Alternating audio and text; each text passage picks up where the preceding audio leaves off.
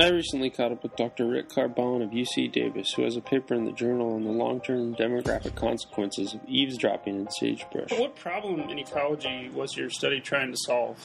Well, we now have evidence for about 10, 12 different plant systems of volatile communication between plants, so that when a plant's neighbor gets damaged, that focal plant becomes more resistant to its herbivores. It suffers less natural herbivory.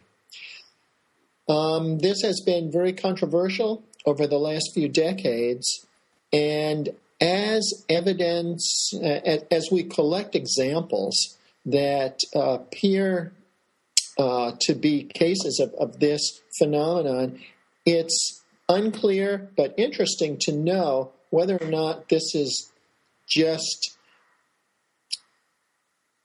the consequence of some other process, or whether or not this has at least the potential to be an adaptation that's been shaped by the plant's response to herbivory.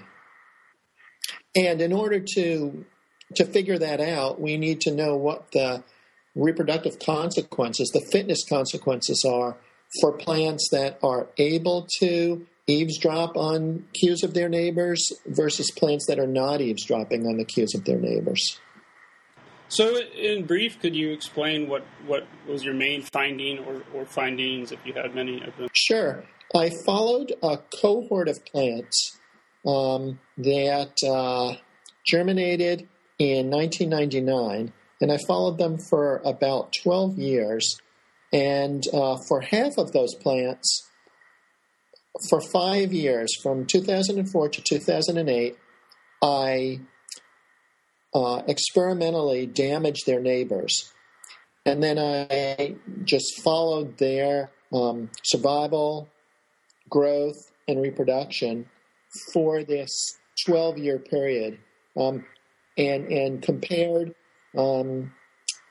how well these plants did with neighbors that had either been experimentally damaged and were emitting volatile cues that we knew were reducing levels of herbivory. Did that translate into differences in how well the plants did? And what we found was that plants that had these damaged neighbors produced more branches, produced more inflorescences. We failed to detect any differences in how well they survived. And then we also followed a cohort of seedlings, I think about 5,000 seedlings, and most of those did not survive, but those that were germinated near an adult that we experimentally clipped were more likely to survive through their first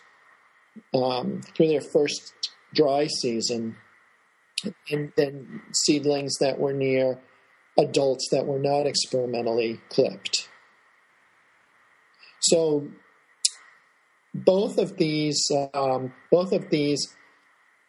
results suggest that there may be some slight fitness advantage for plants that respond to cues that their neighbors are releasing when those neighbors get damaged. Even though in this case, then the cues may really be not particularly honest cues, because we experimentally clipped the neighbors, got them to release these volatiles that are normally associated with high levels of herbivory, but in this case, there were not these really high levels of herbivory, so that the cues may have almost been a little bit of misinformation for the responding plants. Nonetheless, those plants that had neighbors giving off these cues had slightly enhanced fitness relative to those sagebrush plants that didn't have these neighbors.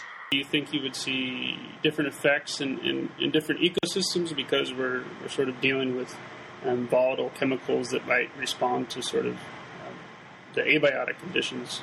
That seems like a reasonable hypothesis.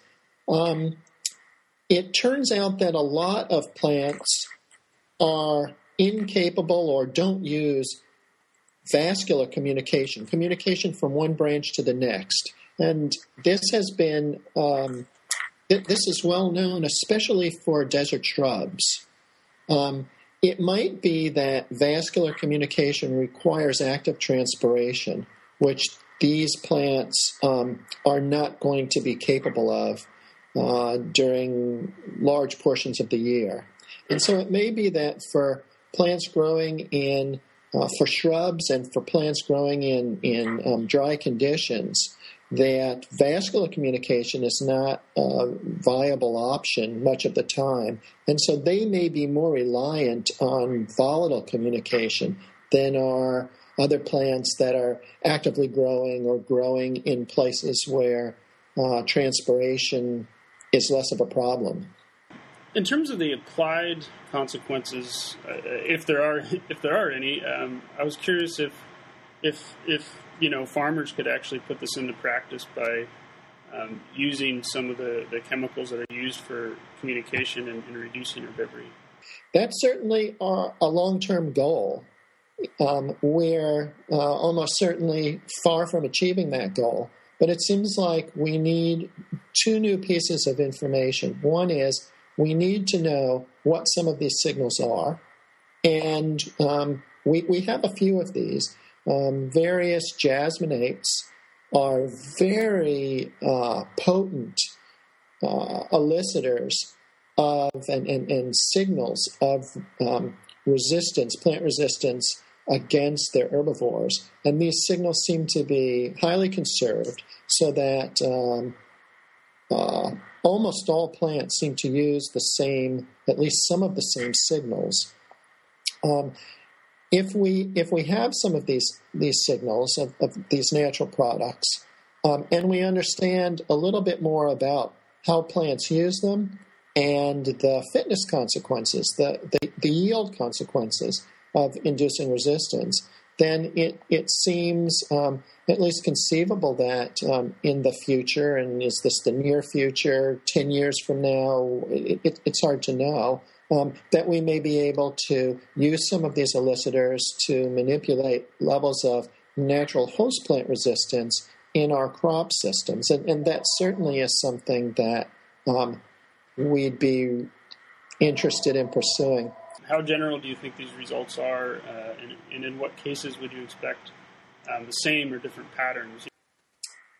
I really don't know. So one of the things that I hope to do very soon is to do similar experiments, and I know that there are other people who are doing similar experiments, looking at a wide variety of species. And hopefully, very soon, we're going to be able to make some generalizations. We just don't have enough examples at this point. We haven't tried this on enough plant species and different environmental situations. We just don't know. But I think that's going to happen pretty soon. If I had to speculate, I would guess that perhaps volatile communication is going to be more prominent in dry environments because of the constraints on vascular communication that we talked about a few minutes ago. So coming back to your paper specifically, what do you think are the consequences for the field of your paper? Well, I think it's exciting that there's at least some evidence that plants can experience fitness benefits by responding to cues, and cues that are not even particularly accurate. These cues are being artificially generated, so as I mentioned, in a sense, they're providing misinformation for plants that are responding to them. The cues are usually associated with high levels of natural herbivory. In this case, there aren't high levels of natural herbivory. Even with that level of misinformation, plants that respond experienced reduced herbivory and increases in branching, flower production, survival of seedlings. And I think it's exciting that even under those conditions, there is a measurable increase in at least some components of fitness, which suggests that these may be traits that are the result of adaptations, and adaptations in particular to herbivory. So coming back to the field of sort of the volatile communication and herbivory, where would you like the field to be in 10 years, or where do you see it being in 10 years?